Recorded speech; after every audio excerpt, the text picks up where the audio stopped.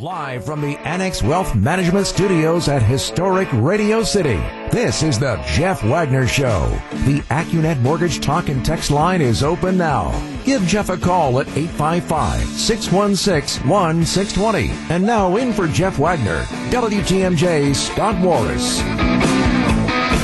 There are not one, but two stories today that are just one of those, or in this case, two of those situations where I just, wait, what?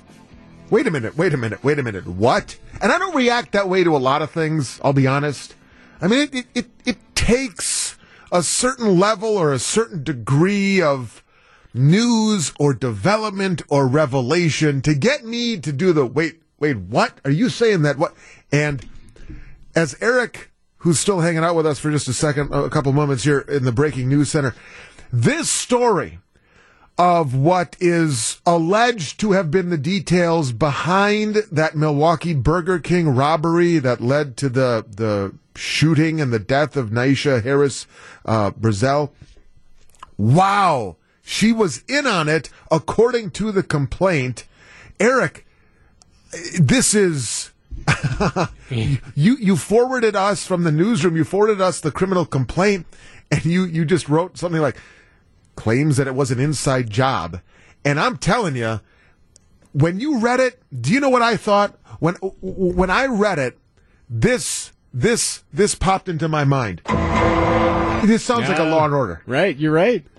Could we just walk through this for just a second? Okay. Because I don't know if people realize how amazing the criminal complaint is. So for those who don't recall, this was early on in the new year. It was January 2nd near 51st and Capitol Drive.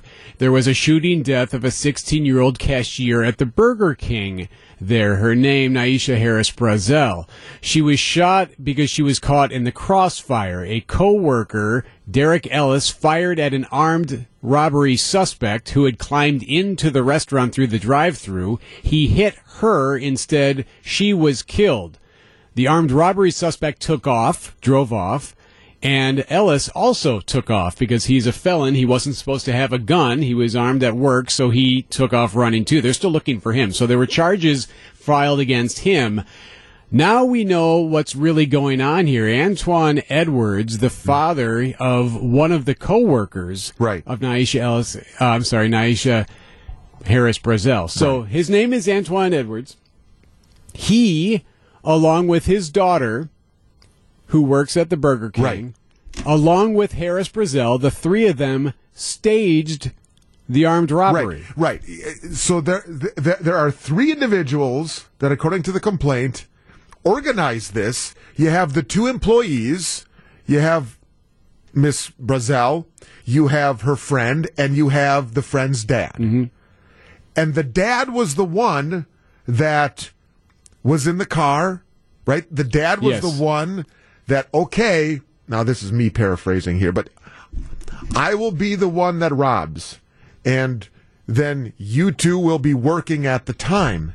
And it just so happens that she, as you said, got caught in the crossfire, and then the third employee, the fourth person in this story, he's the one that's trying to protect his two colleagues who he doesn't know is in on it. Right. And that's when she gets hit by his shot in the crossfire as he is aiming towards the dad, who is acting as the robber. So they knew, they knew that Naisha would work the drive-thru. That was generally where she was. So they knew that if he went around there, he could make the demand, be armed, make the demand, and she would give him the money. The first time he came around, he came on late at night. It was after the store had closed because they knew the cashier. Again, this is all according to the criminal complaint. They knew that the cashier would have money in it, would be full at that point. He came around the first time, and a different worker was kind of standing there and said, "No, we're closed," and waved them off. So then he drove back around a second time and knocked on it and was able to get her attention. She knew that he was going to be coming, so she was there, according to the complaint. And that's where it started. So then there was actually a wonder. Her friend actually now surmises that maybe someone froze, that maybe Harris Brazel got nervous and wasn't sure what to do, and that's why he climbed in to help make this happen. And then thus you had Ellis take his gun out and fire, striking the 16-year-old. Yeah, there was a mention in the criminal complaint that Harris Brazel maybe was not anticipating there to be a gun. Yeah, he was holding the gun. You're right. He was not. He's climbing through the window. He's got a gun. This isn't what we talked about. This is more than I was expecting. This is not what I was planning. Or just the fact that there's a gun mere feet away from you. You tend to panic. You freak out. Mm-hmm. And wow. I don't know. Maybe I'm the only one having this reaction today, but I just... Boy, it's incredible. Well, especially because we've seen so much about this. We've heard, and by the way, one of the family members, of course, is telling the Journal Sentinel this morning that they find this to be BS. Is the term they use. They do not believe that Naisha was involved in this. But we did see multiple, what would you call them, vigils and whatnot that were taking place because of this. Now, I'm curious. What we don't know yet is the name of the 16-year-old friend. Mm-hmm. I do know that there were other friends of hers, or at least one friend of her, that did speak to the media shortly after this all happened. I'm curious if we can figure out if it's the same girl that was ended up being related to Antoine Edwards. Just tragic. The whole thing, tragic all the way around. Well, and I think in all reality, there are probably people who are learning of this in the community, in this city, maybe among those listening right now to these details, that their heart broke for the situation, and to find out later on that Harris Brazel, according to the complaint, was in on it, they may feel as if they themselves, by their grief, were taken by the situation. I mean, yeah, a life was lost, and that can't be, just glazed over, but knowing that the life that was lost was in on the robbery, I'm sorry, it takes away a certain degree of grief from me, and I think a lot of people. I mean, well, Edwards is facing several charges because of this, including felony murder. So he is the father. So felony murder, intentionally contributing to the delinquency of a child with death as a consequence. That's another felony. So he faces several counts because of all of this. He is the one that put this together. He is the one that's going to take the main responsibility for this. Meanwhile, they're still looking for Ellis, the coworker who was trying to save the day and took off running because he was a felon. Oh, they haven't found him? The guy who actually fired the gun. Right. Wow. I'm telling you. That's what it reminds me of. That's remarkable stuff. But I do think there are people out there that either they attended the vigil, and I'm talking about maybe at the ancillary levels, not close friends of Harris Brazel's or people who knew her, and certainly the relatives who are going to be grief-stricken regardless of the details as they've come out. But people maybe on the fringes, maybe who donated, and the lesson in this would be what?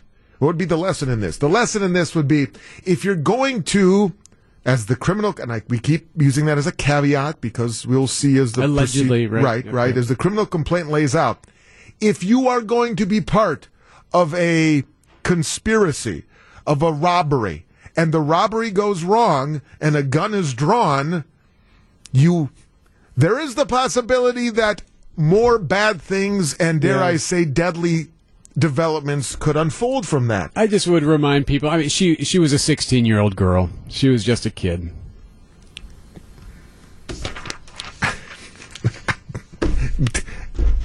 True. She was 16.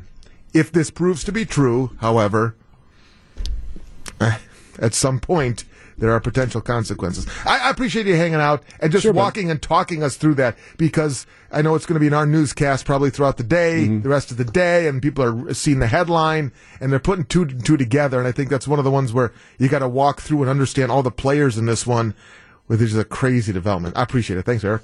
Sure. Eric Bilstead from the WTMJ Breaking News Center. No, you're right. Texter says Mary from Brookfield, but she is still a child. And that father put this together. We will see. It's sad. I think that would be an accurate statement to make. It is sad all the way around, regardless of blame and fault and what went wrong and how, the community feels afterward upon learning some of these details. It's sad. I think that would be a pretty accurate way of putting it. Chris in Wauwatosa. Hello, Chris. Hey, Scott. How's it going? Pretty crazy story, isn't it? Wow. Remarkable. I definitely was not expecting that. I know that you had mentioned that it kind of takes away from the grief that she was in on it. And my wife actually brought this up that, she's a 16-year-old girl, and she's pretty highly influenced by those around her, especially if her father was involved. And I just want to, I feel bad for her because she probably didn't know the full consequences of what could have happened. Yes, I understand the point you're making, and you're not alone, Chris. There are several people on the text line who are saying that too. The younger you are, the more easier you are manipulated, if that is indeed, what happened behind the scenes here. But I have a responsibility, I think, to tell you, and not just you, Chris, but tell everybody how I feel. And right now, my level of grief in this story for her is not what it was 3 hours ago before we learned this. It's not. Does that speak towards my character? Maybe.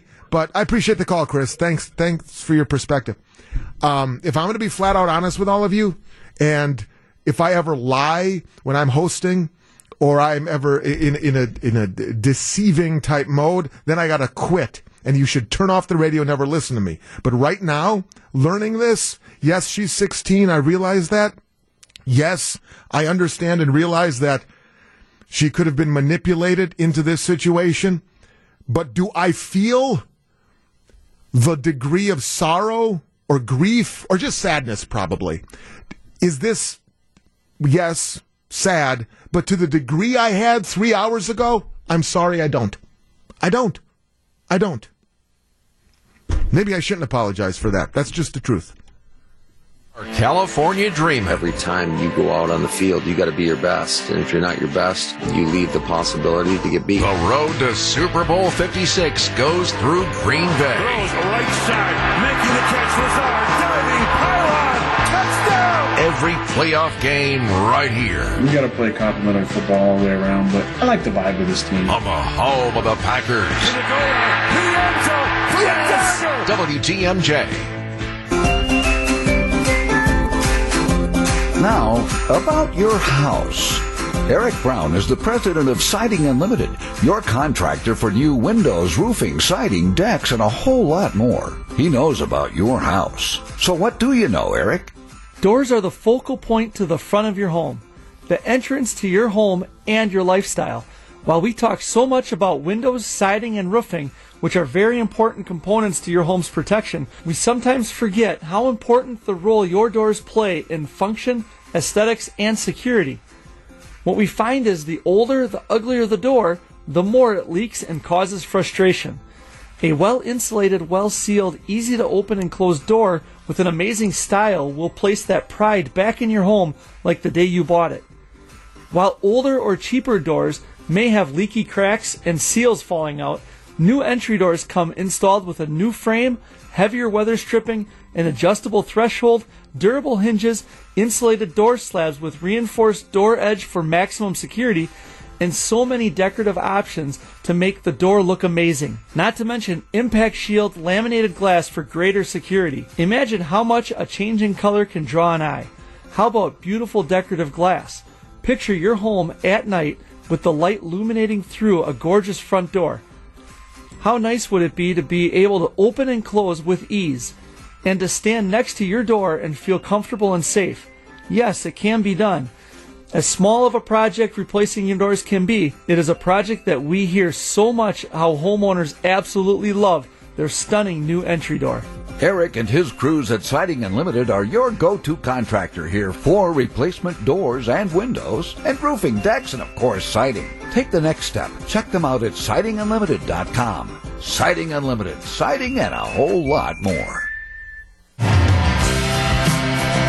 Just for clarification's sake, especially for some of you who are texting in, the father, the driver, the adult, would you say?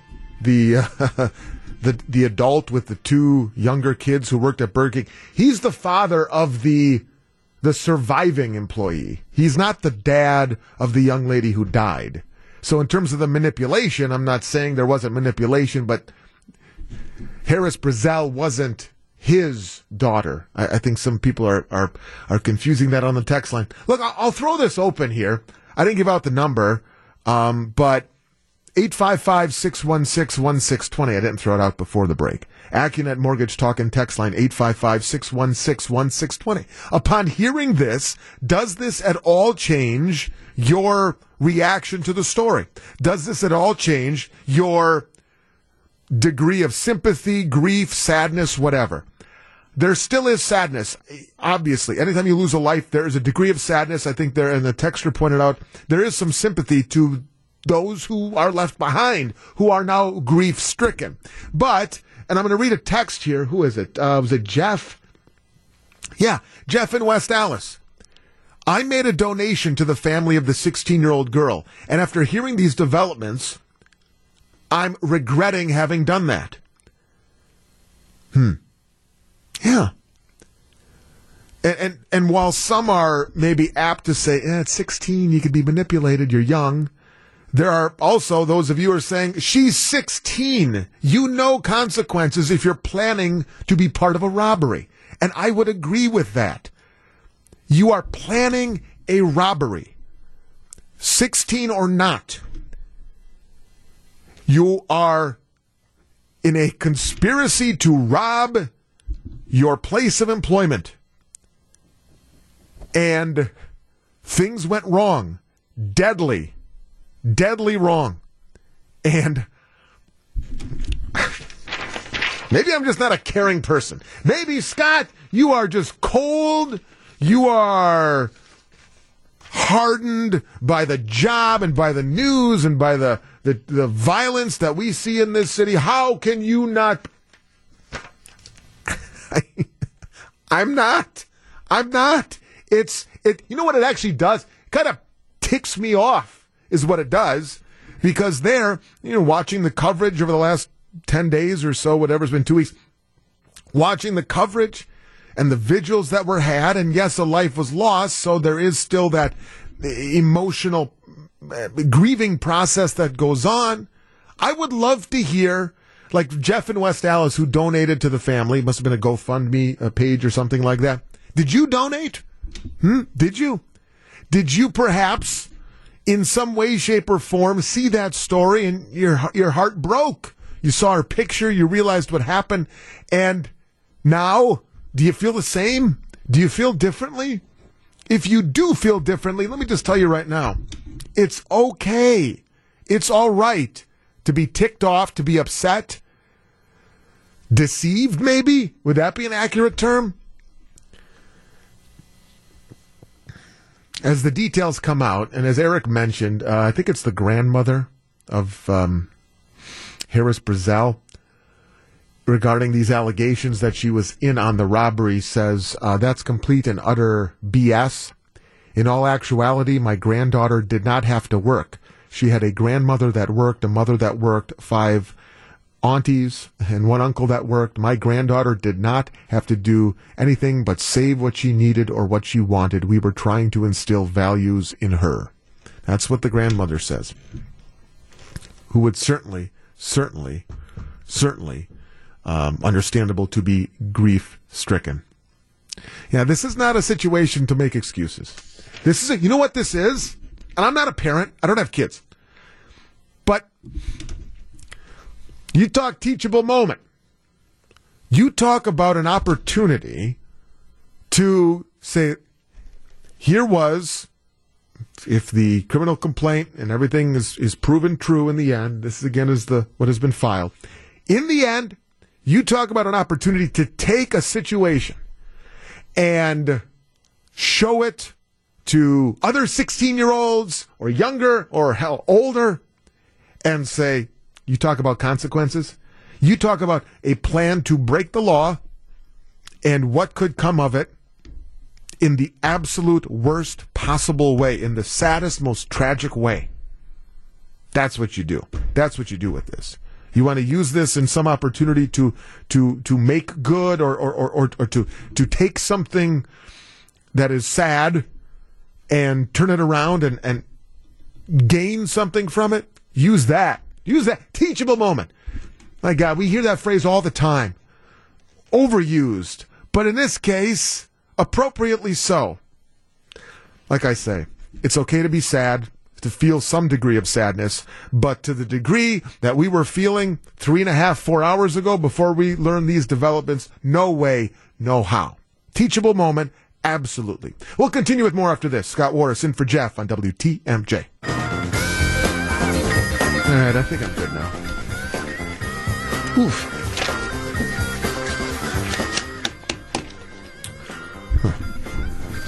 That is only one of two stories today. The other one you may not have heard of yet, but that is only one of two stories today that made me see the headline and I went, wait a minute, wait, what? What? Say that again? Yeah, we'll get to the other story in just a couple of minutes. In for Jeff Wagner. I'm sorry, I don't mean to laugh, but speaking of headlines, I just got a press release from the Democratic Party of Wisconsin, and the headline, you know, it's an election year. You talk about silly headlines that grab your attention and make you go, wait, what? And this wasn't even one of them on my list, but it's laughable. You can hear it in my voice. I'll share it with you in 2 minutes.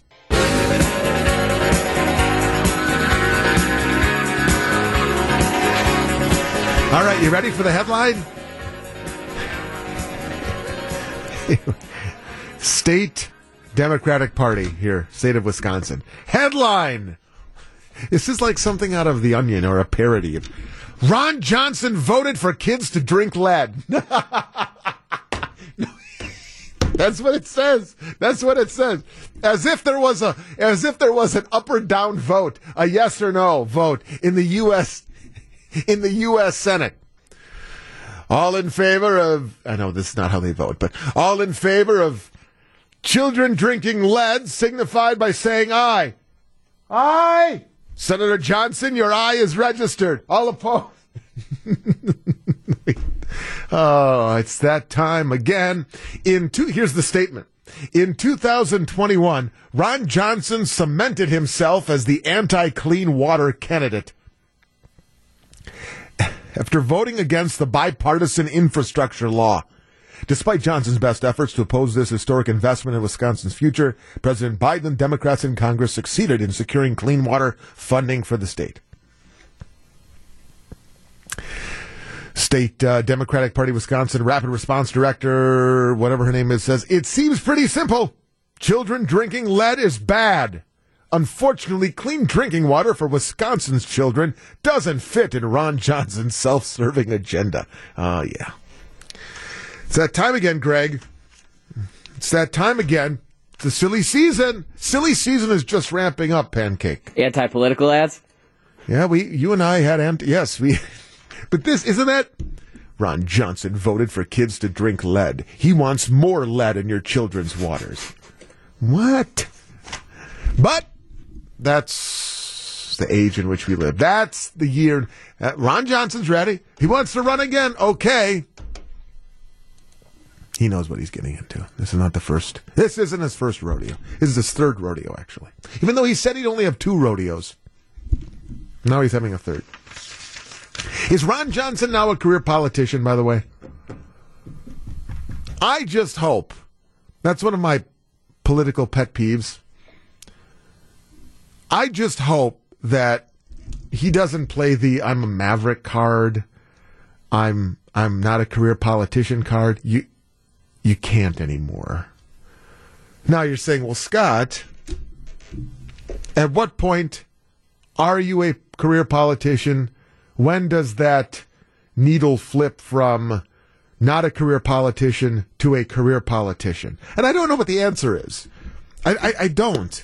You know, Scott Walker was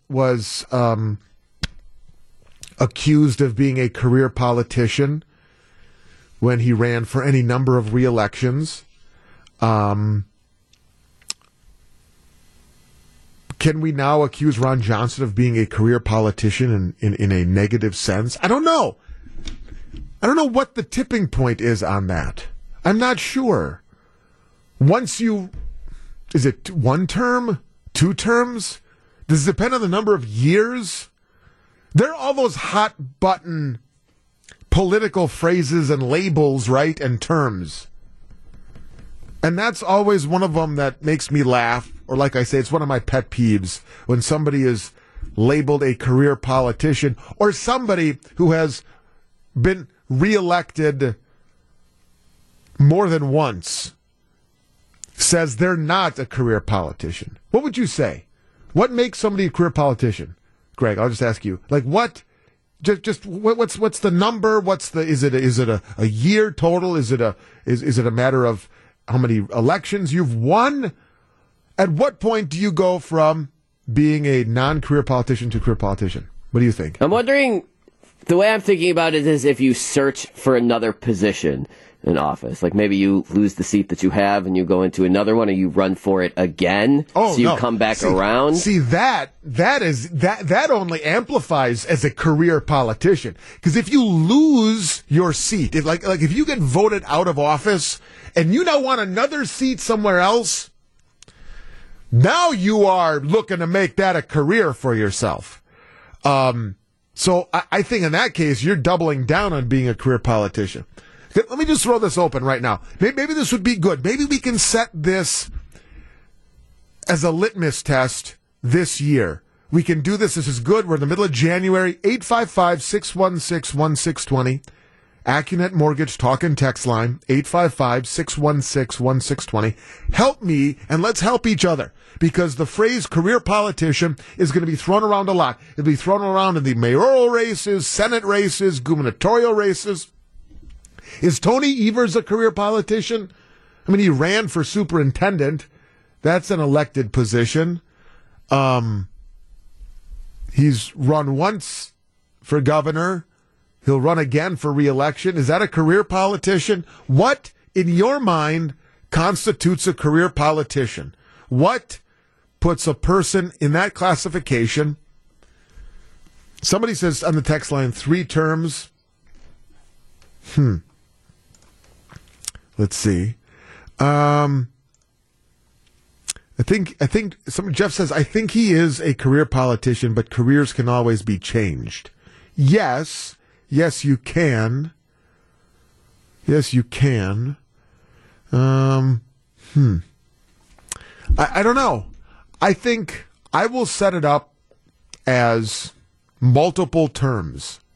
If you run a second time, if you serve a second term, however long the term may be, now you're going to say, well, what if you're a representative? What if you're just a congressperson, congressman, congresswoman? Does that still validate, or does that still qualify as a career politician if I haven't served 2 years? 2 years and out? No. 920 texter. He became a career politician, Ron Johnson, when he went back on his promise because we need him, and I lean right. I don't mean to just focus on Ron Johnson, but that's how we got into this, stumbled onto this really, because of this stupid Democratic Party accusation. And then I thought, well, career politician. Scott is in South Milwaukee. Hey, Scott.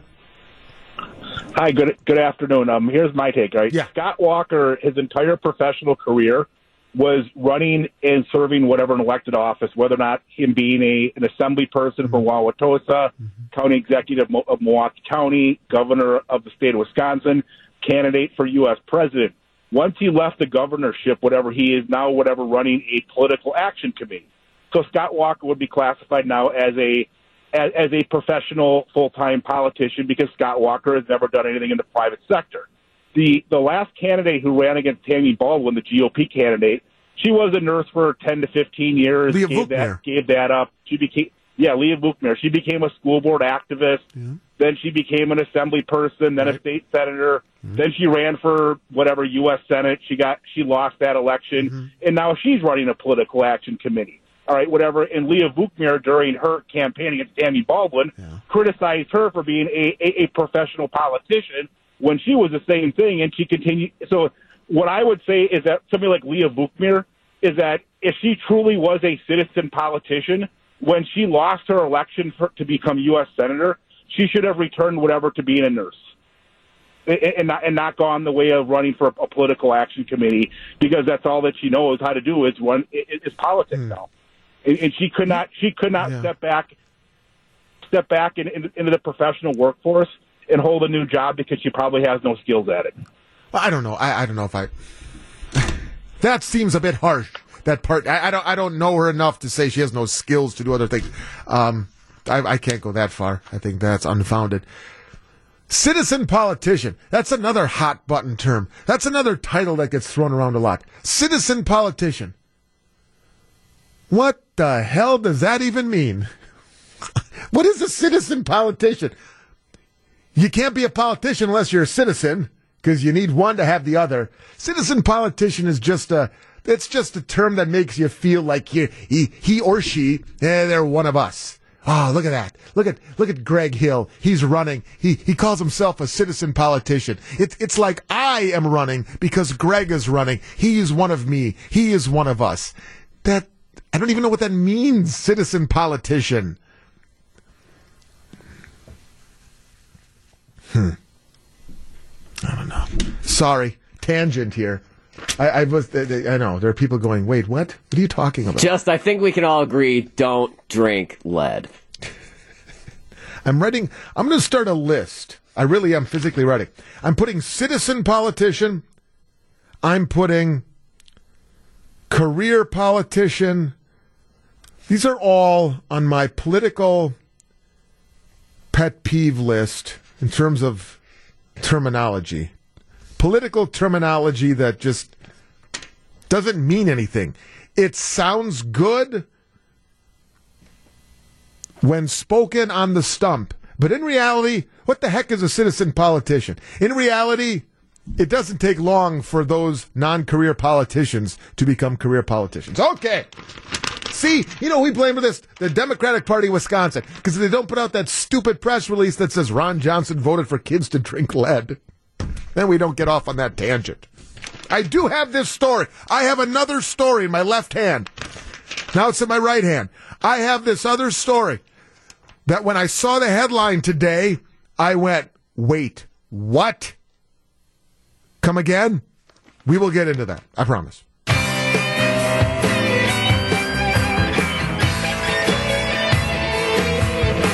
I'm going to tell you that story at 1:07. We'll do it right after the news.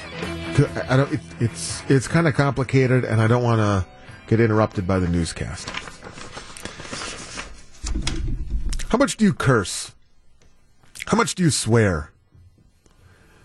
Do you think you curse or swear now more than before the pandemic? Look, we have blamed, credited, attributed, sourced a lot of societal changes, maybe even personal changes, different practices to the pandemic. We do things now differently than we did pre-pandemic. We may always do things now differently than pre-pandemic, and people are angrier, the claim is made, right? People are more angry with employees behind a counter now. Why? Why are people getting more easily angered? Why are they so hostile towards flight attendants too? Well, it's the pandemic. People are stressed. And I guess there is some validity in that, or the potential for that being the case, very much so. But there was a story in the Wall Street Journal. We're cursing more. Blame the pandemic. Really? Really? Stress, the erosion of boundaries between personal and professional, and an exhausted slide toward casualness have created a perfect storm for swearing. Really? And there's a study. There's always a study. And basically it's based, the belief is based on the fact that because we are and have been removed from those face-to-face situations, and we are behind a computer screen or we are behind our phone, we are more apt to allow our vocabulary to run a little blue. Because in those communication channels, there's an informal nature to it that isn't the case if we're face-to-face. And so people have allowed their language to slide a little bit during the pandemic. This is the claim. And so that filter that was always there, that led us to not use that word or that word and pick something a little softer when in public or when speaking to coworkers in the office or our boss or something like that, that's all eroded. That's the claim. You know what I say? Careful. Bull! No, I won't. I will demonstrate by cursing on the air. No, I don't think so. I don't buy that. Because you and I always say words are important. Words have meaning. You and I make a choice every time we choose to speak. Every word that comes out of my mouth 24 hours a day is filtered. It's a fast filter, especially when you do a radio show and you can't really and ah. You got to kind of speak at a more entertaining clip. Move it along, Warras. Move it along.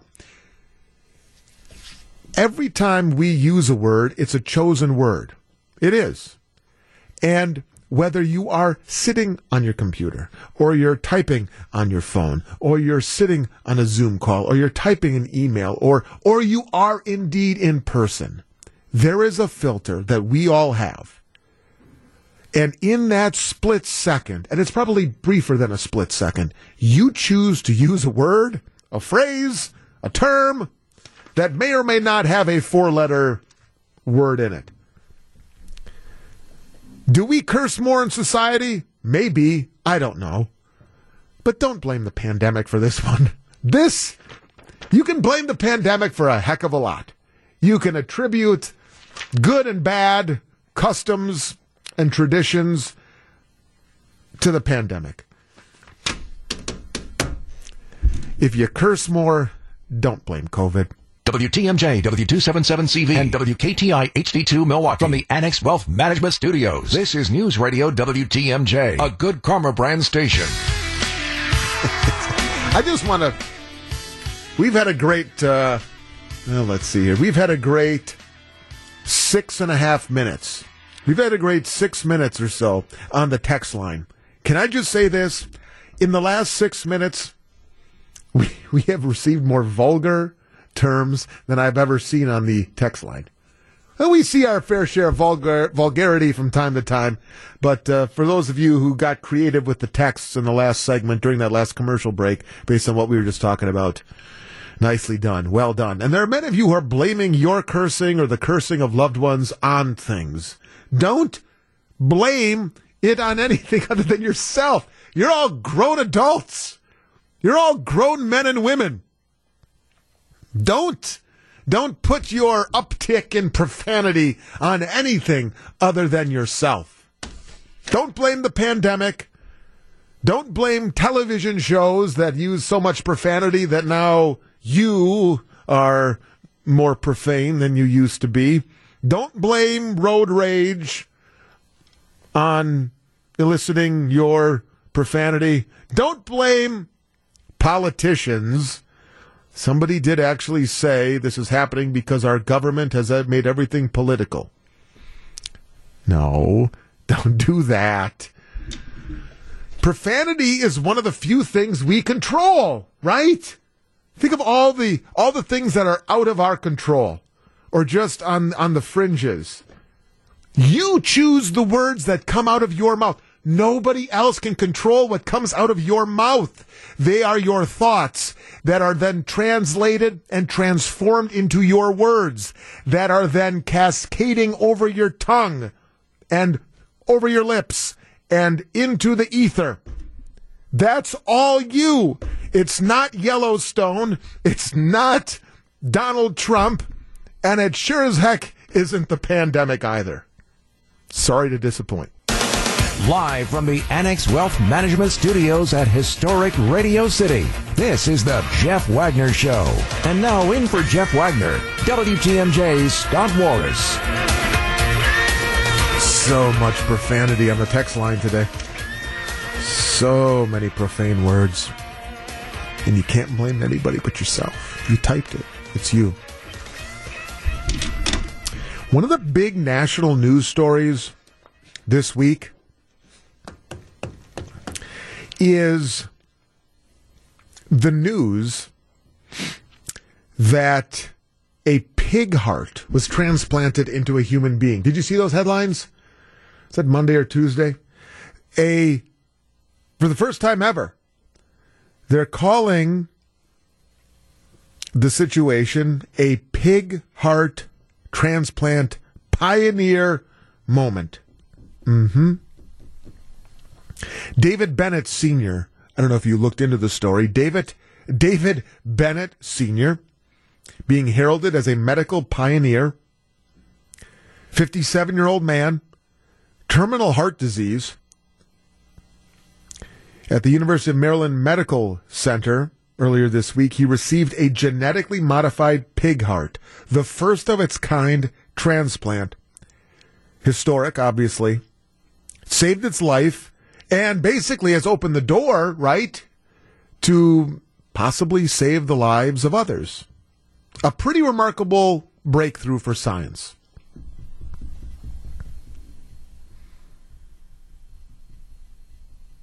David Bennett Sr., in 1988, stabbed a man 7 times, paralyzed him. The victim was in a wheelchair for 19 years, had a stroke in 2005, died in 2007, 1 week before his 41st birthday.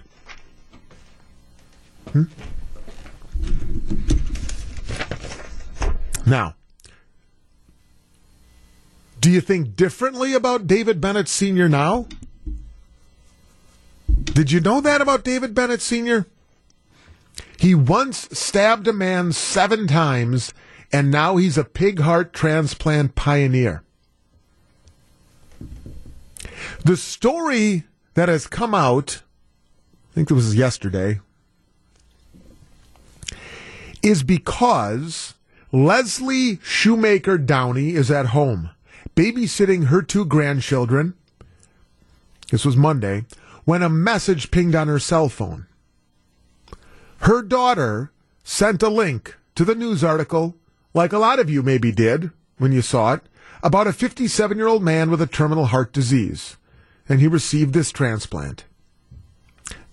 But that man, David Bennett Sr., had stabbed Leslie Shoemaker Downey's son back in 1988. Should David Bennett Sr. have gotten that opportunity? Huh? I'm serious. Does that make a difference to you? That's a big question. This is it's a question of ethics, right? It's an ethical question at its core. Now, he served time. He was punished. His life has gone on, even while his victim eventually died, as I said, years, almost 20 years after the stabbing, and left him paralyzed. And David Bennett Sr. has gone on, and he's obviously had his fair share of health issues. You're not getting a pig heart unless you don't have health issues. Medical ethicists argue that the criminal justice system already imposes jail time financial restitution, or other punishments on those convicted of violent offenses. Withholding medical services is not a part of that punishment. 855-616-1620 on the AccuNet Mortgage Talk and Text line. Is there anything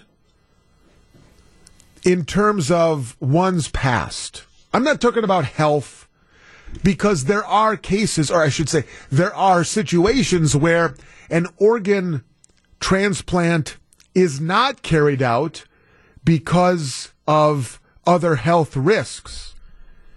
And you don't get the organ that you are looking for, heart or otherwise, because maybe there was substance abuse going on. There are other medical issues going on. But other than that, is there any reason to withhold a transplant that would potentially save one's life? Is that too hard of a question on a Friday?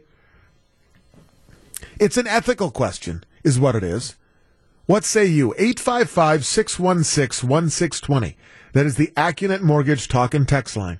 855-616-1620. More than 100,000 Americans are on the national waiting list for an organ transplant. 17 people die each day, never receiving the organ they need. In the face of such a shortage, to some it can, seem unconscionable to some families that those convicted of violent crimes would be given a life-saving procedure so many desperately need. But as I said, a lot of doctors don't share that view. There are no laws, if you're curious, no laws or regulations that, stop someone with a criminal history from getting a transplant or even an experimental procedure like the one Bennett had. And I think there is something to point out. This is very much experimental, right? So far, so good. It's taking the heart, the pig heart, is taking to Bennett, Mr. Bennett. So there's certainly a great deal of risk in this. What do you think? There's some heinous criminals out there. If they've served their time, if they are back out, or even if they're not, I got all these ifs. I got all these, well, what about this? What about that? If this, then that. But in your opinion, would there be anything that would prohibit an organ transplant recipient, a human or pig for that matter, from getting that life-saving procedure based on their prior behavior criminally specifically? Or is it, nope, he or she served their time, they had their punishment, saved their life if they're next in line, if they're meant to have it? 855-616-1620. AccuNet Mortgage Talk and Text line. If you're on the line, hang on. Quick break. Where do you fall on this? Because, well, it gets a little dicey. It does.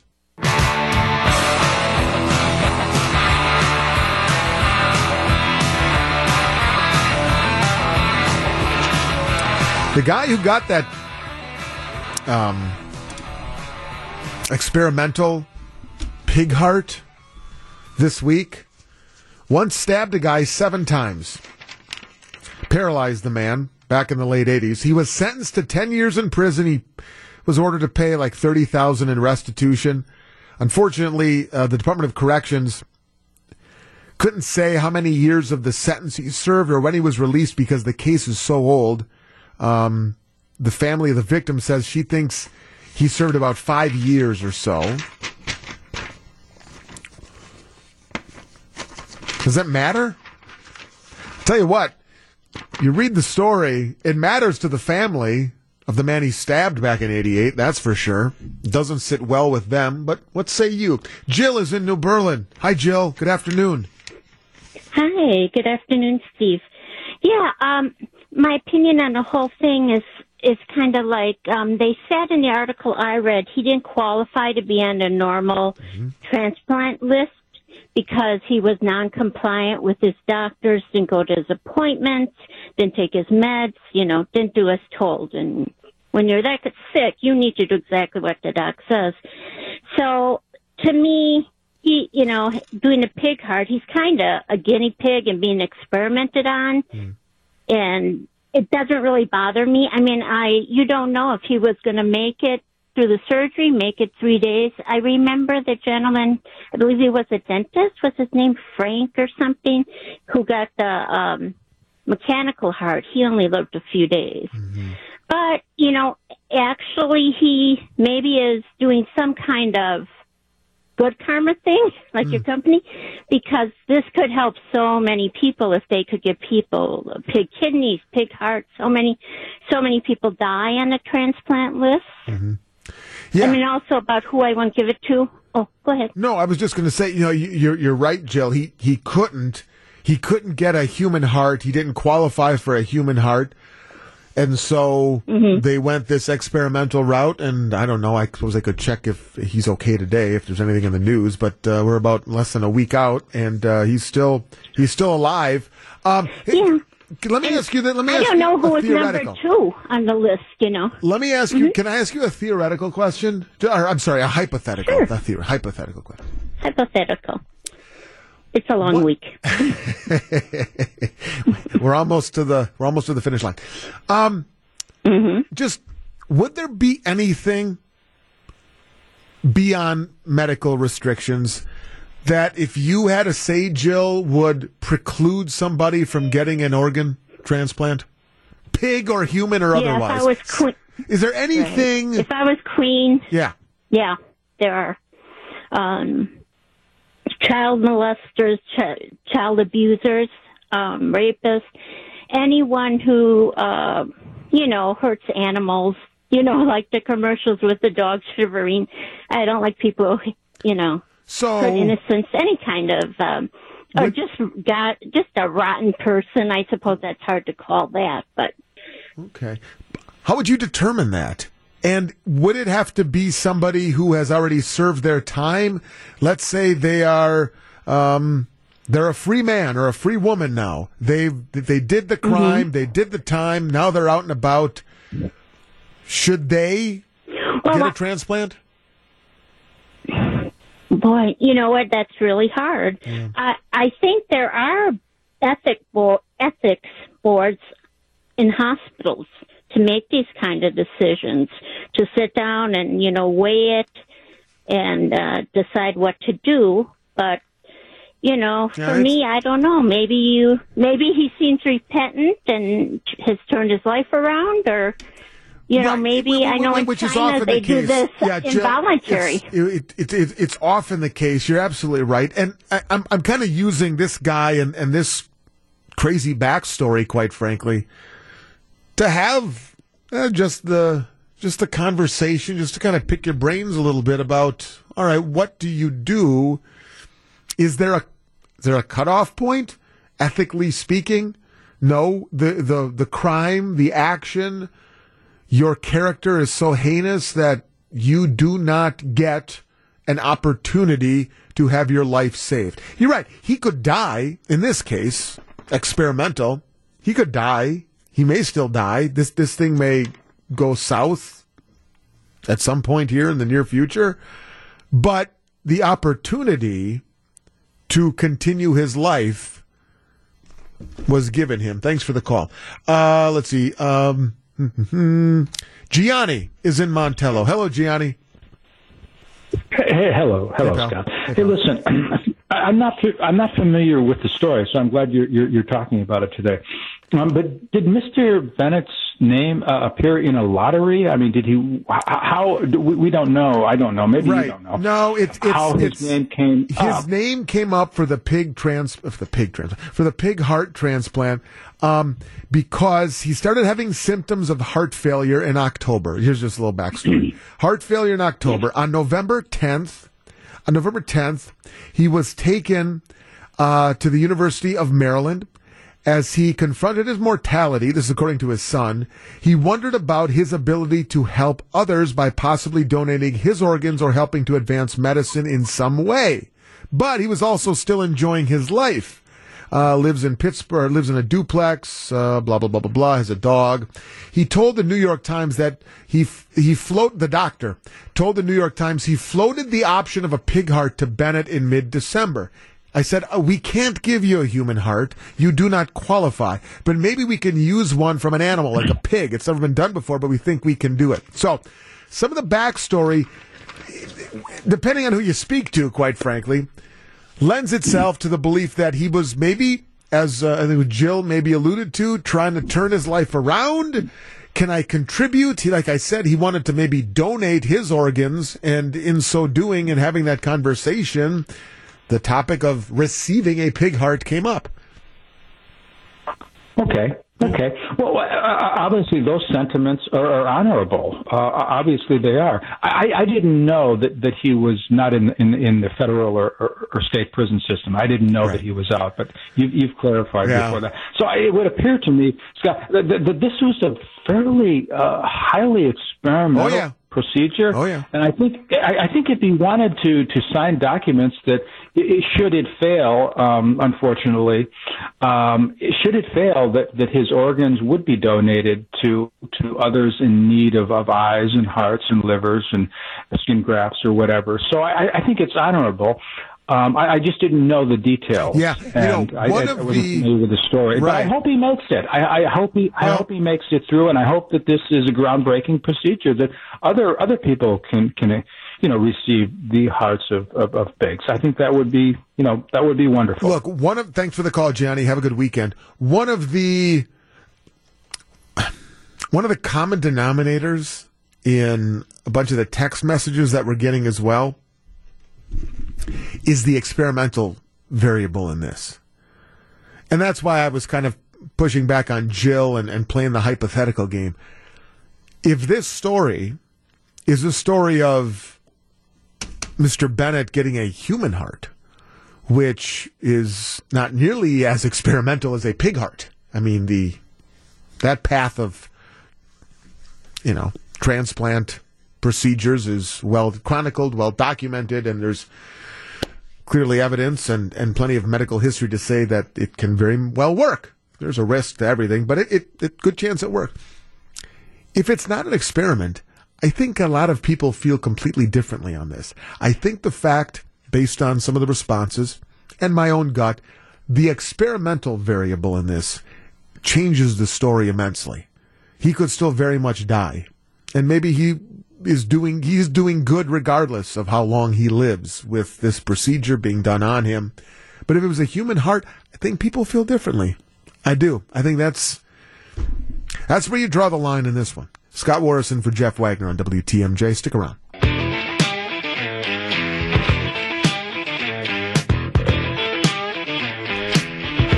Coming up after the news at 2 o'clock, I know Jeff oftentimes in the 2 o'clock hour on Fridays enjoys pop culture corner. I just have some silliness. I had an observation earlier today that caught me off guard. And probably discuss it. It involves a colleague. I don't know if I'm going to use the colleague's name or not. Do it. No. Also, I have a great Scott at, we'll do that about 2:35. I have a great Scott that, let me just say this.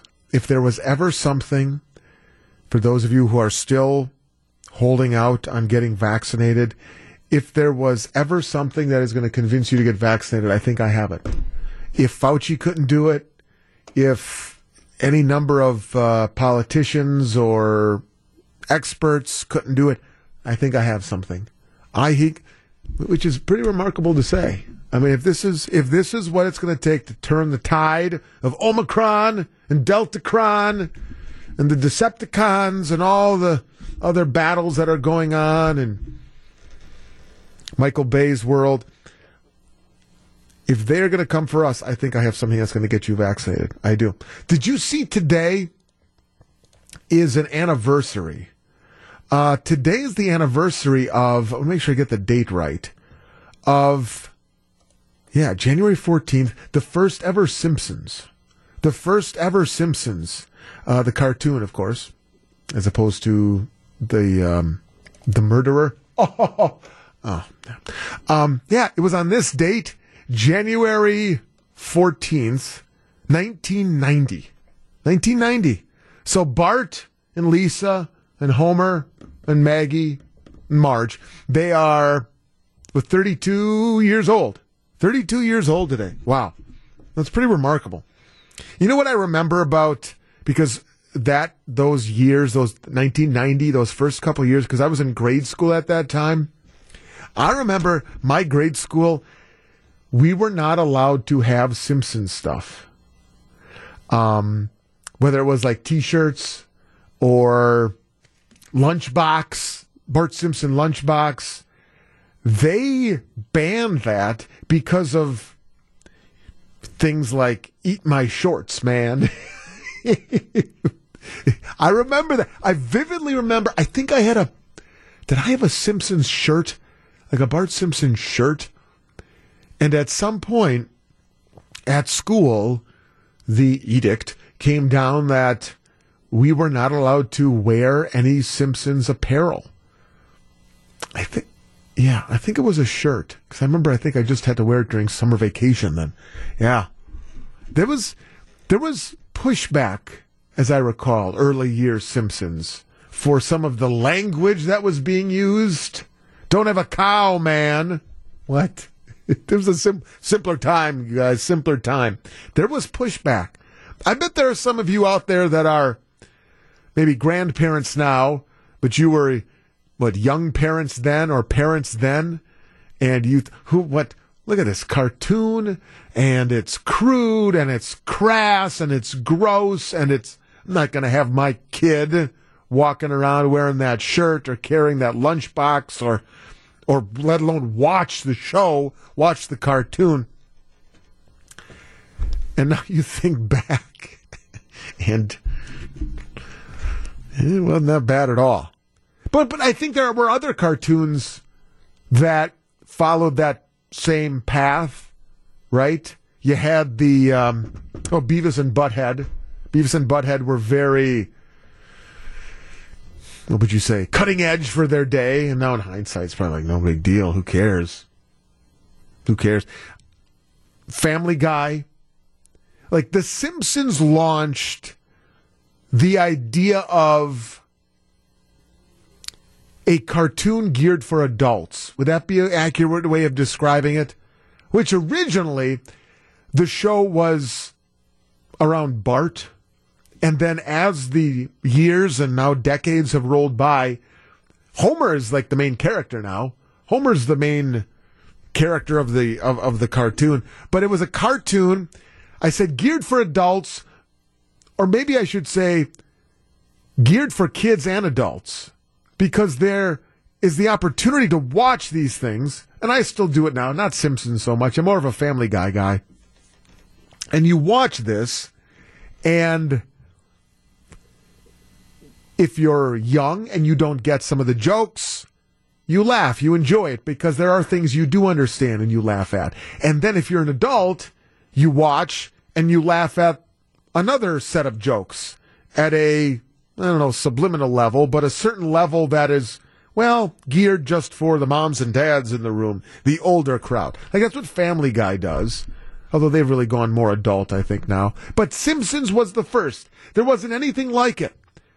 I don't mean cartoons. Cartoons were around for long before then. But in terms of the crudeness, the crassness of the day, there was nothing like it. Wait a minute. You're telling me that there's an animated show that's telling jokes and the kid talks back to his teacher?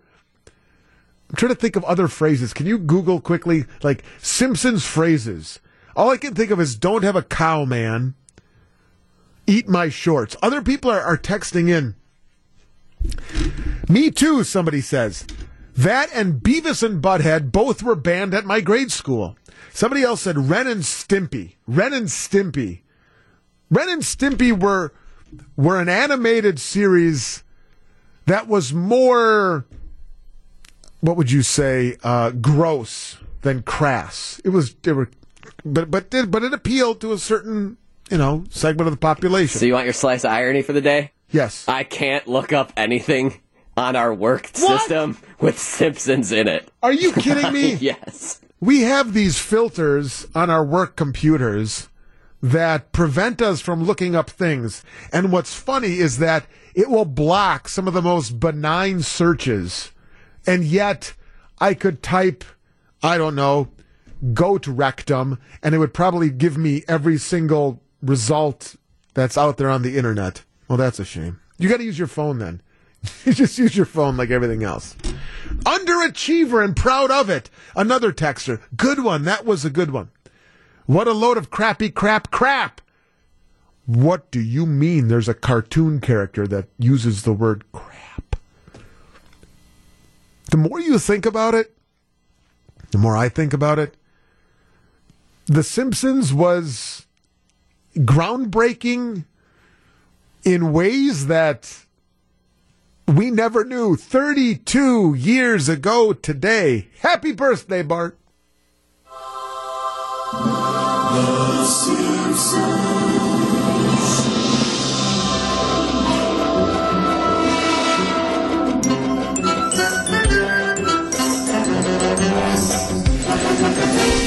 On the right day, could be winter, could be summer, could be spring, could be fall, but on the very right day,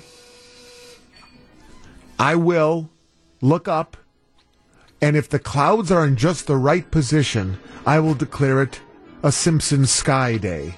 I'm serious. That opening scene, the very opening scene, The Simpsons, where the words appear through the clouds parting in a sunny sky, every once in a while, there's a few days a year where if you look up in the sky, the cloud placement, it looks like a Simpsons sky, and the words The Simpsons are about to emerge from behind a cloud. Yeah, it happens. Okay, I found a list here. Listen to this crude, crass, vulgar terminology from a little cartoon boy. Bam Bam and Pebbles never talked like this on the Flintstones. No. Eat my shorts. Don't have a cow, man. Ay caramba. I'm Bart Simpson. Who the hell are you? I think that was big because you had a little boy saying hell. Cowabunga. I didn't do it. Oh man. And I couldn't have my lunchbox in school because the lunchbox said, ay caramba. I don't know. Simpler time, folks. Simpler time. It's just the reality of it. And it's still going strong. You know, Conan O'Brien was a writer on The Simpsons. Did you know that? Yeah. Conan O'Brien was on... He worked at Saturday Night Live. He was a writer for Saturday Night Live. And then he was a writer for The Simpsons, like in the first year or two of the show. Now, 262 Texter says, we are talking cartoons here. If you're just joining us on the Wagner List show, you think, would Jeff talk Simpsons? I think he would. I think you're wrong. I think he would. 262 Texter says, the Rocky and Bullwinkle show was similar in having political humor for adults and fun humor for kids. Okay. That's not bad. I guess I didn't think of that one. I did not consider them or that cartoon per se as one that kind of hit both notes. You see more of that now than you don't. I mean, although, speaking of cartoon... All right, now we're sorry. I was not anticipating this. You know what? This show is becoming a bit of a tangent. We're going off down, off the beaten path today, and that's okay. Sometimes that's good. Speaking of cartoons...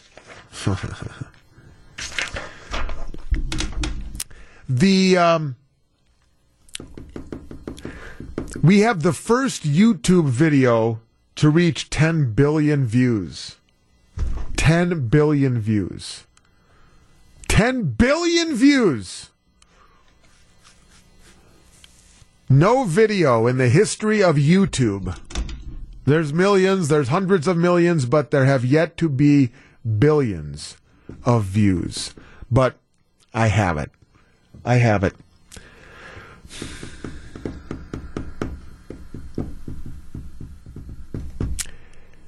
billion, 10 billion. It started in 2016. It's catchy. It's Baby Shark. Oh, yeah. Yeah. Come on, Greg, do it. Mommy shark, do do do do do do. Mommy shark, do do do do do do. Mommy shark, do do do do do do. Yeah. Baby Shark has become the first video to reach 10 billion views on YouTube. No one is likely to catch it anytime soon. The Despacito video, which Baby Shark overtook as the most popular video in November 2020, has managed just 7.7 billion. So they're like 2.3 billion views away. Pink Fong, right?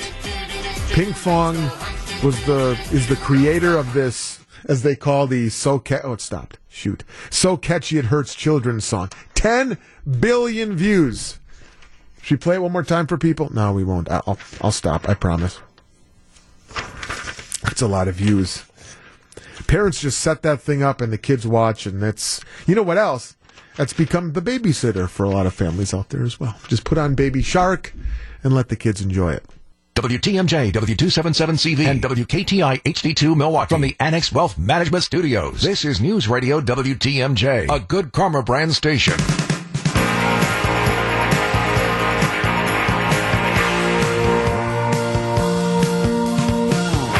Thanks to the texter from the 414 who says, I'm listening to you on Alexa, and my 5-year-old daughter is in the other room. She just shouted to turn it off. Apparently, it even annoys the kids. And I don't think she's talking about the show. Because there's plenty of people going, Wagner's out, Warras is in. Turn it off! Turn it off! It annoys me. He annoys me. But we're talking about Baby Shark. 5-year-olds have turned on Baby Shark. The 5-year-olds are that's the sweet spot of the demo for Baby Shark. Do. No? Okay. I was wrong. And appreciate a text from a 920 says, Scott, I'm 23 years old. We were talking about The Simpsons and that vulgar Bart Simpson, circa 1990, 91, 92, 93, thereabouts. Scott, I'm 23 and all I can say is, wow, eat my shorts. One of Bart's early popular phrases is nothing compared to the garbage my generation says to teachers. The following generations are even worse. You know whose fault it is? The Simpsons. That's another conversation. Used to blame. Oh, that was the downfall of society. I know you're listening out there right now. There's some of you going, Scott, he's making fun and light of the Simpsons. But if you look at the trajectory of mankind, our society began to decline and denigrate when Bart Simpson took to the air 32 years ago. Don't celebrate The Simpsons. Don't tip your cap to the groundbreaking entertainment value they brought television. They contributed to the downfall of society. What did we talk about earlier? Blame. Placing blame on things other than yourself. All right. 2 o'clock hour. It's Friday. We're going to get silly. Not that the last 20 minutes of this show has been buttoned up serious conversation, but I witnessed something out of a colleague just a couple of years ago that I've never seen before. I've never heard before. I didn't know how to handle it. I felt awkward in its presence as it was happening. I've never done it. I asked Greg Pancake Hill, our producer, have you done it? He goes, yeah, I've done it. What? We'll get into that. And maybe one of the most impactful great Scots I've ever done. 2 o'clock hour of the Wagnerless Show on a Friday is next. Live from the Annex Wealth Management Studios at historic Radio City, this is the Jeff Wagner Show. And now in for Jeff Wagner, WTMJ's Scott Warras. Welcome to the Friday Wagnerless edition of the show. Final hour. We have done a lot. We've covered a lot. Man, a little bit of everything. Some head-scratching stories. And here we find ourselves in the final hour on a Friday, which means we get silly. which means we get, we get fun, we get frivolous. Let me just clean up a thing from the last hour. I got inundated with texts during the newscast saying, how could you spend a couple of minutes talking about the impact of The Simpsons and that idea of doing a cartoon which kids like at a certain level, but also having adult humor, which leads to grown-ups watching cartoons. How could you mention The Simpsons and Family Guy and Ren and Stimpy and all these, and you haven't, and you didn't mention South Park? That is fair. That is fair. Yeah, South Park came along and blew everybody out of the water. You know what, South Park, it has amazed me. I know some really, really, how would I describe them? Very, I gotta be careful here. Let me just put it this way. There are some people that I know that I would have never guessed are South Park watchers. There's some people that I know that are South Park fans, and I never knew it. I would have never guessed it. That's a better way of putting it than describing them and then doubling back. But yeah, more than once I've thought or I've said, you watch South Park? Get out of here. Really? But you're fill in the blank. I haven't. I tried. I think it's the animation style, and I don't know what that is called. It just doesn't appeal to me. I don't know. What is it called? Not claymation. No, that's not what it is. No, I don't know what it's called, but they use construction paper, and it used to be like stop motion where they would take the picture, but right. Now it's all computers. They don't do it like that anymore. It's all, the computers are running everything. All right. I want to tell you a story. Okay. Let's see. I want to take you back to about 11:40 this morning. 11:40 this morning. This show starts at noon, of course. And one of the important things that a radio host does before they saddle up and settle in to a 3 or sometimes 3.5 hour show, you need to use the facility. It's smart to use the facility. Not that you can't use the restroom during a break. It happens all the time. But I like to kind of prepare myself mentally, physically for the show, so I don't have to run to the restroom. So I was heading into the bathroom here at Radio City. I did what I had to do. Then I washed my hands, which is very important, Greg. I know you don't believe me, but I've told you time and time again, wash your hands when you go to the bathroom. And I did. And then I hear behind me the shuffle of feet, and somebody's coming. It's fine, whatever. Door opens, and it's a colleague of ours, who at this point will remain nameless. I won't say his name. Door opens, and he's talking. He's speaking. And I thought he was speaking to me for a second, except for two factors that led me to think he's not talking to me. Well, I'm the only one in the bathroom. I'm washing my hands at this time. I think I was in the lathering stage. First of all, he was speaking Spanish. I don't speak Spanish. 5 years of German. Yeah, baby. I'm surprised every time I need to use it, too. No, I'm surprised every time I need to use it. I don't speak Spanish, so I go, well, he's not talking to me. Who's he talking to? Then, the way our bathroom is set up, you have the two sinks, then there's a little wall, and then the urinals are there. And my colleague sidles up to the urinal, and out of the corner of my eye, I look up, because that's what you do. You look up. And he has AirPods in his ears. He is carrying on a phone conversation while standing at the urinal. I have never seen that before. I have never done that before. And Now I am in an awkward position. Do I acknowledge him? Do I say, hey, you're talking out loud like I am to all of you right now, albeit speaking Spanish, but you're having a phone conversation with somebody while you're doing your thing, while you're going to the bathroom, while you're standing. I should make sure it's standing at the urinal. He wasn't going there. He was going there. I have never done that in my life. My mind has been blown. And I walked out of there going, wait a minute, what? What did I just see? I would never risk having a phone conversation with somebody in the bathroom, let alone while I'm going to the bathroom. You know why? Do you want to guess why? Do you know? You want to, Greg? You want to guess my number one concern with doing that would be them hearing you. Yes. I don't mean hearing my voice. I mean they would hear the sounds associated with the activity for which I am in the bathroom. And if you're on the other end of the phone, are you not? What is that? Are you peeing right now? I think I hear urine.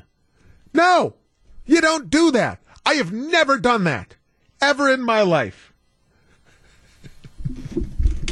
Never in my life have I ever done that.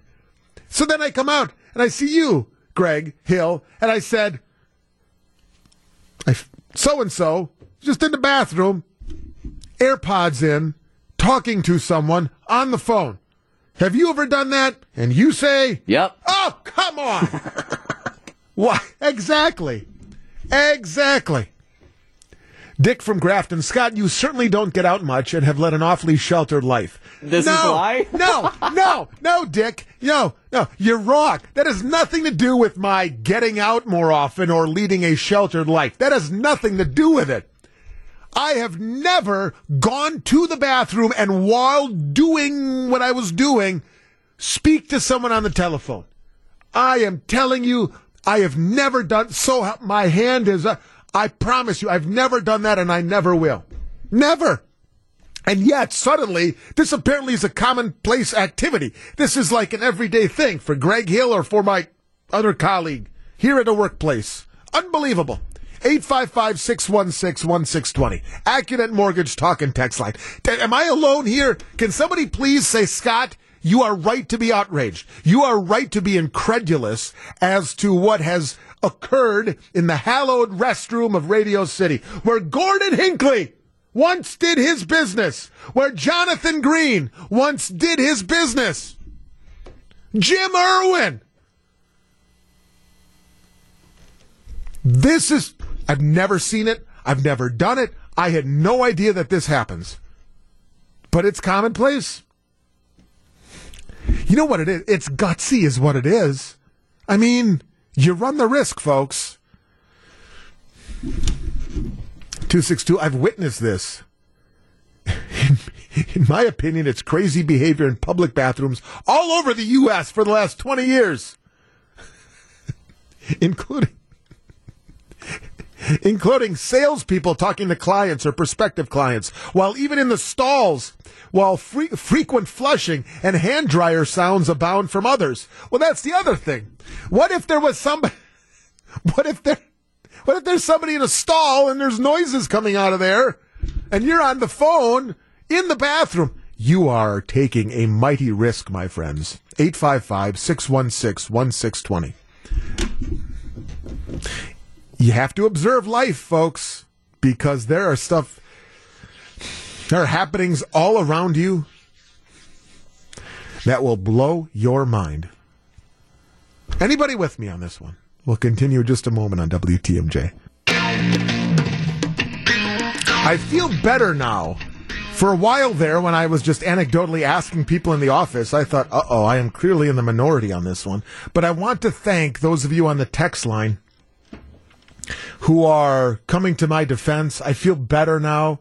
You're letting me know that I am very much with you, or you are very much with me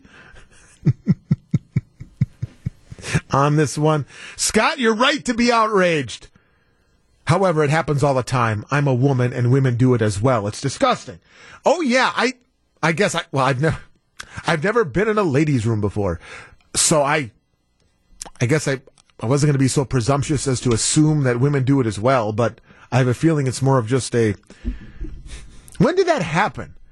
I mean, what was there a point where in society we just went, you know what? Even if I'm in the bathroom, I'll continue my conversation. I don't know. 920 texter. Scott, I'm completely with you. I don't take phone calls if I'm in the restroom. In my experience, no sexism here, women do not care. Grew up with women and I heard them in the restroom on the phone. I've been on the phone and I could tell. And the women I've had over to my house, they've taken phone calls in the restroom. You are right to have concern.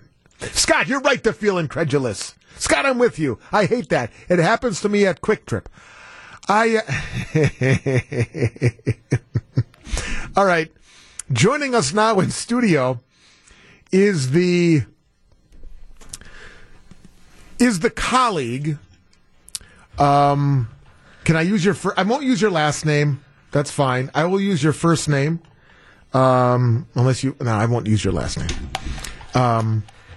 Chris joins us from our IT department, from our engineering staff and our IT department. So if people are like, oh, is this a voice that I'm used to hearing on the radio frequently and whatnot, you're probably not going to recognize the voice. Chris? Hey, Scott. Did Greg tell you why you're here? No, I have no idea. Oh, he didn't? No. Mm-mm. You didn't tell him? I said you two had an interaction today that he would like you to talk about.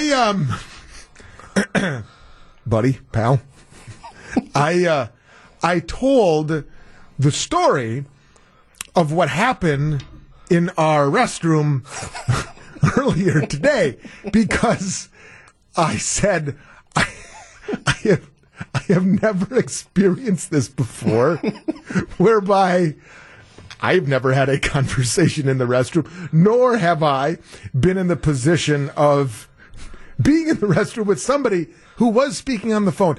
And I guess you have a lot of support. There are people calling in left and right, texting in left and right. There are people who are saying, Scott, you're right to be amazed at this. Now, you had your AirPods, in. Was there any concern that whoever you were talking to is going to, well, quite frankly, hear the sounds that come in a restroom? Actually, not at all. No? No. What do you mean, no? AirPods do a great job of blocking out a sound that's around you. Okay. And they focus a lot on your voice. So if you heard anything, it was just me washing my hands. You're sure? Positive. You're absolutely sure? Huh? I'd say 90% sure. There's 10% of you. Now, you don't have to disclose who you're speaking to. If the person on the other end of the phone would have known you were using the restroom while you were speaking to them, would that alter the course of the conversation and or dynamic of the relationship, the friendship, or whoever it was? No, of course not. It wouldn't? No, of course not. Are there certain people that you would not most certainly speak to in that environment? Yes. Okay. Like who? Give me an example. My manager, for starters. Or definitely not in a Teams meeting. Well, yes, anything video related. Well, remember, Teams can also just be audio. Oh, if you pick it up on your phone, you so can you're just saying have audio. If you were just listening on Correct. a Teams meeting or any of these, group chat type things, if you were just using the audio function, you would not use. Or I'd make sure I was on mute. Let me take a call here real quick. Chris is here. Joining us, and I can't believe he did that. I've never seen that before. Dennis on the south side. Dennis, am I right to be incredulous, or my colleague Chris, who's sitting here, was he very much just in keeping with the times? This is how we roll now. Dennis, what say you? I say both. Both? How? Seriously, if you're right to be incredulous at this behavior, but on the other side of the coin, I understand it because ever since hands-free devices were invented, people have been doing this, and that goes back quite a ways. So, by the way, okay, so this has become a normal behavior for quite a few people. The thing that gets me even more, though, than just the talking or carrying on a conversation, you'd be sitting in the jet, and all of a sudden you hear somebody listening to a TV show in the next stall. I mean, wait a second. Is that multitasking, or is that binging, or is that just addiction? Come on. What do you call that? Okay. I don't know what this says about me. Can I be honest? I don't know. I don't know, Dennis and Chris. If I were to walk into a restroom, a public restroom, and somebody was in a stall watching something, or at the urinal, I don't know, something was that good they had to watch, I don't know if I would be as baffled by that as somebody speaking to someone. For me, it's the possibility that the person on the other end of the line or the people on the other end of the line are going to know where you are in that very moment, one way or another. That's the thing that you're walking a tightrope. Like, what if your AirPod is a little bit ajar, or the mic is unmuted accidentally? Like, you take a risk. Yeah, that's for sure. But I look at it this way. Remember the days where there were magazines in the stalls? Yeah. And you could read? Yeah. Think about the germs that stayed on those magazines. No, look. But then now, you have your phone, and you take it with you, and you don't have to worry about that. No, that is not the same, nor is it better. Thanks for the call, Dennis. Have a good weekend, man. I appreciate you chiming. No, Chris, you do not take magazines or books or something and newspapers. Come on. Those were the good old days. I remember there used to be shelves, like little mini shelves where they put magazines so you could read. I never thought of the germ factor of that. Yeah. But still, it's the talking, it's the communication. I guess what made me feel bad about it is I was speaking in Spanish, and I didn't get an opportunity to say hello.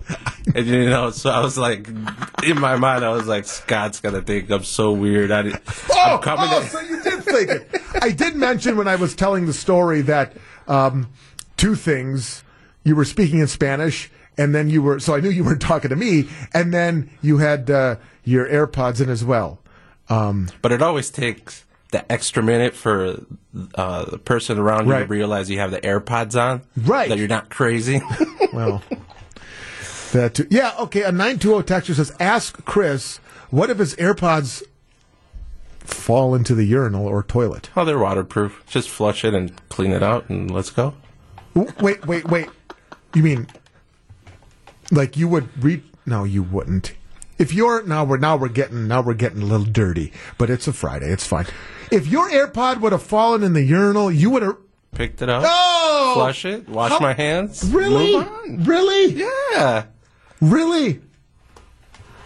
Wow. Why not? Why not? Mr. Germs, if you're the one worried about magazine germs, but here my AirPod fell in the urinal. I just pushed the urinal cake aside and pick it up, and there we go. I'll wipe it off a little bit, put it back in my ear. Wash my hands, move on. Wow. All right. Well, I appreciate you coming in, especially walking in blindly to the conversation that you didn't know we were having on the air. No. Thank you for having me on. Really? Are you really thankful for it? Never been on radio. All right. No, you're right. Is this really your first time on the air? No, I've never been on the air. Wow. This is the first time. First time. You talked about my phone conversation at the urinal. Okay. I guess it happens out there. It doesn't happen to me. Maybe, you know what's going to happen? At some point in the not-too-distant future, I'm sure I'm going to be in a position where either I'm on the phone and have to go to the bathroom, or I'll be going to the bathroom and I'll hear the phone ring or something, and I will have to make a decision. I will be at a crossroads, and I'll say, what would Chris do? Exactly. What would Chris do? And then I'll have to make a decision. Good stuff. Thanks, pal.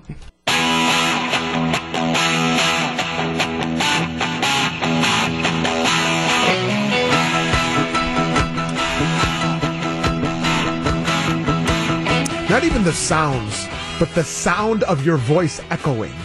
Like oftentimes if you're in a place where your voice echoes, that is easily then picked up on the other end of the phone call. And how many times are you in an echoey place other than a bathroom? I don't know. These are the things that keep me up at night. What did Dick from Grafton say? Scott, you lead a sheltered life. Where was he? That has nothing to do with being sheltered. I'm not saying I'm not sheltered, but that has nothing to do with sheltered life. All right, we will be in the home stretch of the Wagnerless show, and boy, do I have a great Scott story for you. This could change the entire trajectory of the pandemic. I'm serious. And I am Scott Warras. In a mere 2 minutes, I am going to share with you a piece of audio that may change your opinion if you still refuse to get the COVID vaccination.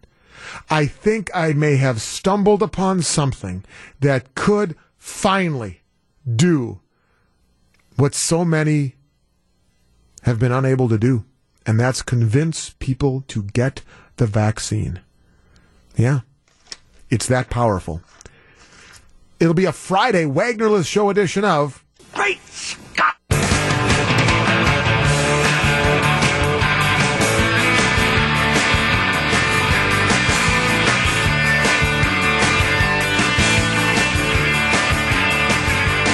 Scott Warras in for Jeff Wagner. I'll be with you on Monday as well, so be sure to make note of that. Jeff will be back from his little vacation, little trip here, little respite for Wagner on Tuesday. Okay, there have been a lot of effort, a lot of maneuvers. There have been all kinds of ways of trying to get people to get vaccinated, because there are still people out there who aren't, believe it or not. I think I may have found a way to convince them once and for all. This is going to be a special edition of Great Scott! This is powerful stuff. It's very powerful. I'm not going to recite the audio. I'm going to play the audio for you because I can't do it justice. I take you to Dallas City Hall, Dallas, Texas, earlier this week. As common councils do, they have open mic night, but open mic sessions where citizens can step up and voice a complaint, a concern, address some issue of the day. And in Dallas, there's a young man named Alex Stein.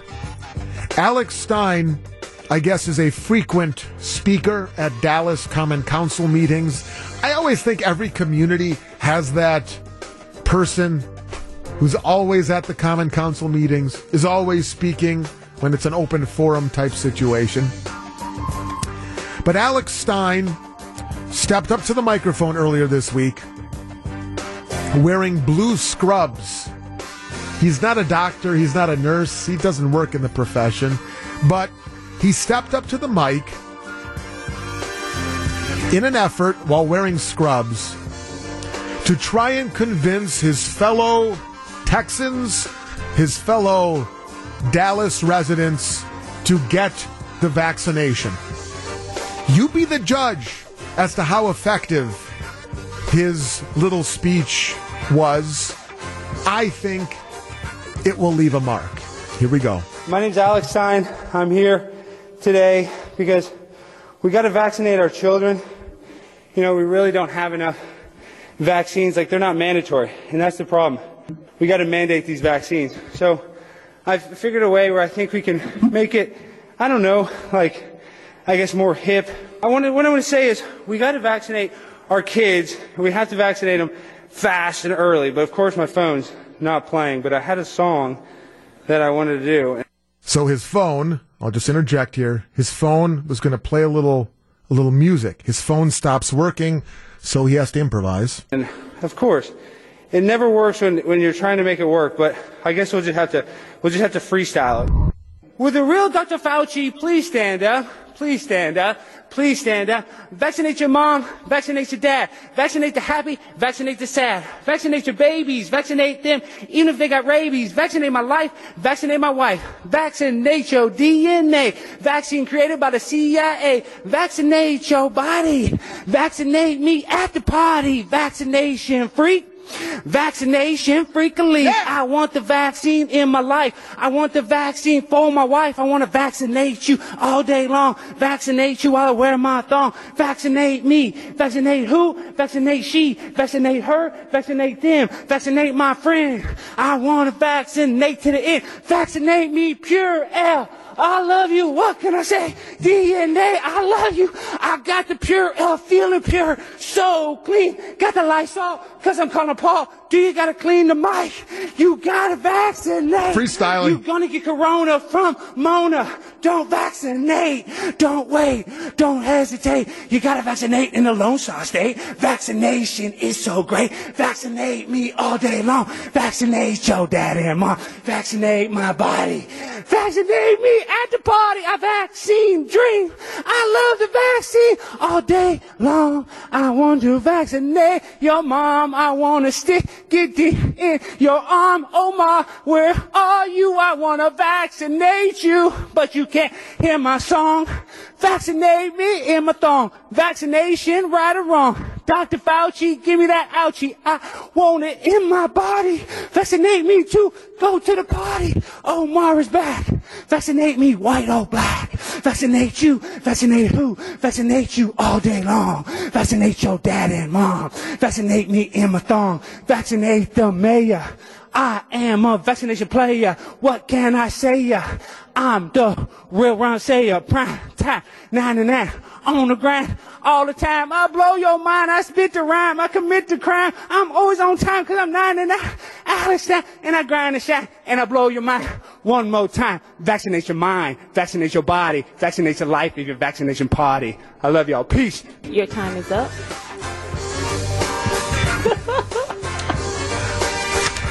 If that does not convince people to get vaccinated, I don't know if anything ever will. That is the vaccination rap. His name is Alex Stein. And you're welcome. A Friday Wagner-less edition of Great Scott!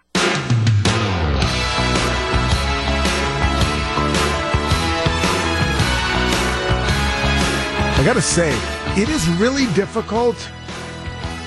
It is really difficult for those of us in this position at WTMJ to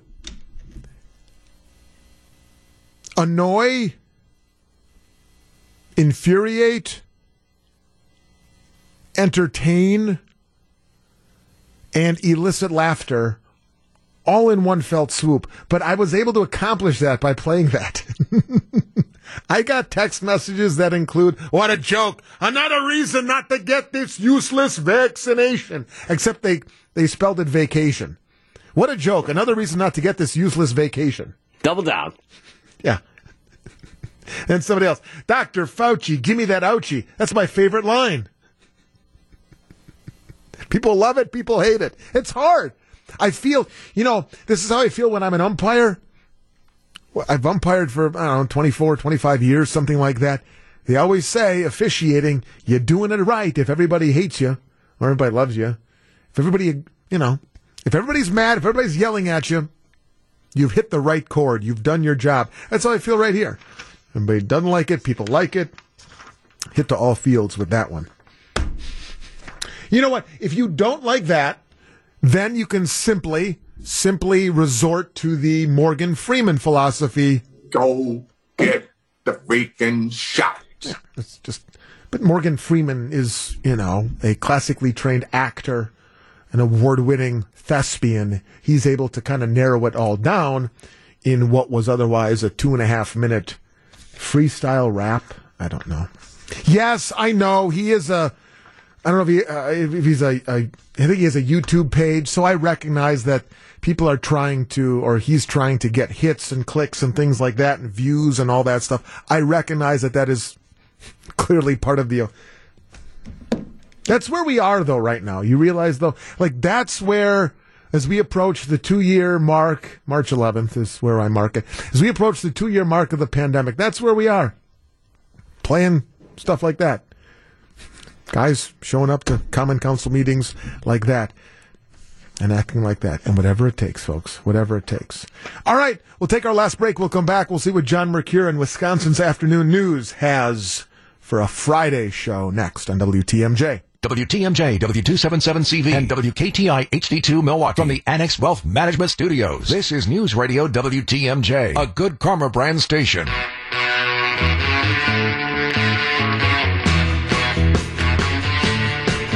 Wrapping things up on a Wagner-less edition of a Friday show. As I said before, Jeff will be back on Tuesday. I appreciate all of you for calling, emailing, texting. Most of all, whether you tuned in or logged on, you listened, you found me here on this Friday. Find me again on Monday. I'll be in for Jeff again on Monday afternoon from 12 until 3. Before I bring in John for a preview of the Wisconsin Afternoon News Show, I'm going to do something right now that I do at the end of every WTMJ nights. I don't know if he's ready for it, but we're going to see. I will turn literally and figuratively to producer Greg Pancake Hill and ask for the syrup of the day. Thankfully, I have a recommendation per Steve in Hartford. I like this choice. Applewood smoked bacon syrup today. Woo! All right. You had an answer. I thought I'd catch you flat-footed. Nope. Wisconsin's Afternoon News is coming up in just a few minutes. John Mercure joins us. Hello, John. I kind of like that idea. Maybe we could do like a cereal of the day. That would be, well, I know yours. That would be Cinnamon Toast Crunch every day and twice on Sunday. Hey, have you tried like there's a family of cereals now with Cinnamon Toast Crunch. There's a chocolatey one. There's a churros one. There's all kinds. I have tried the churros, and correct me if I'm wrong, I think I introduced you to the churros Cinnamon Toast Crunch. I brought you a box last year, remember? That was the best thing I got all year. During that terrible COVID year, my friend Scott Warras gave me a box of the churros Cinnamon Toast Crunch. It was absolutely fantastic. You did have a bad year. That was your best good stuff. Gift of the whole. And the milk, really good. The milk is really good with that. You are on record as up. having, real quick, you are on record, John, as having polished off an entire box like one weekend when Michelle was gone. Oh, yeah. My daughter's in town from Texas, and we had lunch today, and we had cereal for lunch. You're a great dad. You're a good dad. What you got on the show? What you got on the show? I let her have the Cinnamon Toast Crunch. That's the kind of dad I am. Good man. Hey, Scott, coming up, we got a bunch of different things on the show today. Utah is telling people to stop taking COVID tests even if they have symptoms. We'll tell you what that's all about. It's a very, very interesting story. It's much different than things we've heard anywhere else during the pandemic. Utah telling people they need to stop testing. This comes on the same day that the White House has announced a website where you can order free COVID test kits, and they say you'll be able to order, I think it's up to 4 per household. So why in Utah are they telling people, even if you're symptomatic, not to test, and could that spread to other states? We'll dive into that story coming up this afternoon. A horrific story with new information, that Burger King shooting that took place. This is just crazy. You might have been hearing about it in the news throughout the day. Now it ends up that the 16-year-old girl that was shot and killed at the Burger King on Capitol may have been involved herself in a botched robbery attempt that led to her death. I've got the criminal complaint right here in front of me. I'm going to read through some of that criminal complaint. It's tough to hear. It's fascinating detail, and it tells a lot about what's going on in our city, the state of things in our great city. So we'll share that with you coming up this afternoon. Prince Andrew is stripped of his titles. What does that mean? Packers insiders today. One of the really bright guys. I love this guy because of the relationships that he has with the team. Jason Wilde will be with us coming up during the 3 o'clock hour to dive through that. Travel Wisconsin, some cool winter things you can do. And at 4:50, I've been waiting all day for this conversation. Kevin and Olivia Harlan. This is going to be so cool. Kevin Harlan, big-time announcer. Olivia Harlan, who's married to former Badger Sam Decker, also a broadcaster. And they are both the son and the granddaughter of Bob Harlan, the legendary Packers president. This is going to be cool. So Kevin and Olivia Harlan join us together coming up at 4:50 this afternoon. Plus, a big new restaurant complex opens in Milwaukee. We've got the details as you head into your weekend. It's Wisconsin's Afternoon News on a Friday, and we roll on after this short break on WTMJ. Hit the road, Scott. Don't you come back no more, no more, no more, no more. Hit the road, Scott. And don't you come back no more.